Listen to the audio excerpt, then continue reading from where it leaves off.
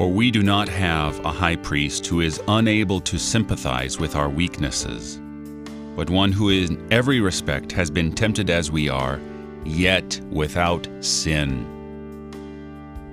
Jesus is true God, and we might assume because of that, he can't relate to us, poor, miserable creatures, created beings made out of clay and dust and the earth. But he is also true man. Jesus is true man and true God, and as such, he is the perfect candidate to be the high priest for all of humanity.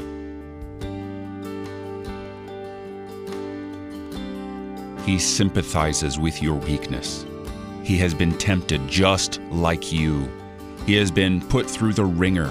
He has been betrayed, denied, slandered, tried falsely, put to death unjustly, and yet he does this all willingly for your sake and even for the sake of his betrayers, so that he could bring God's perfect salvation to everyone.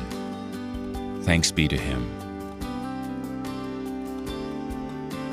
You're listening to Oratio, part of your morning drive for the soul here on Worldwide KFUO. Christ for you, anytime, anywhere.